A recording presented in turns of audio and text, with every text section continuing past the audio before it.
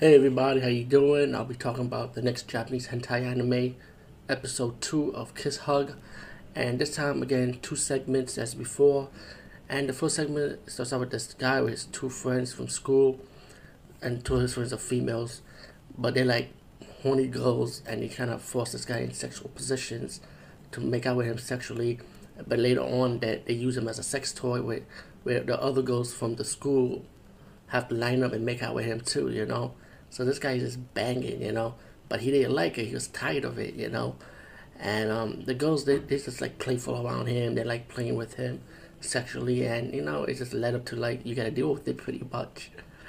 Then you get the segment two from episode 2 of Kiss Hug about these two friends from school, and he has this female friend who's like horny, but he's horny also, and they both just like making out with each other. Um, and they so comfortable with each other. They have a relationship, and they like to climax together. And all in all, episode 2 of Kiss Hug, it was really good and nice story with it. Again, like the episode 1, more of the comedy element happens in the first segment usually, which I noticed for episode 2 also.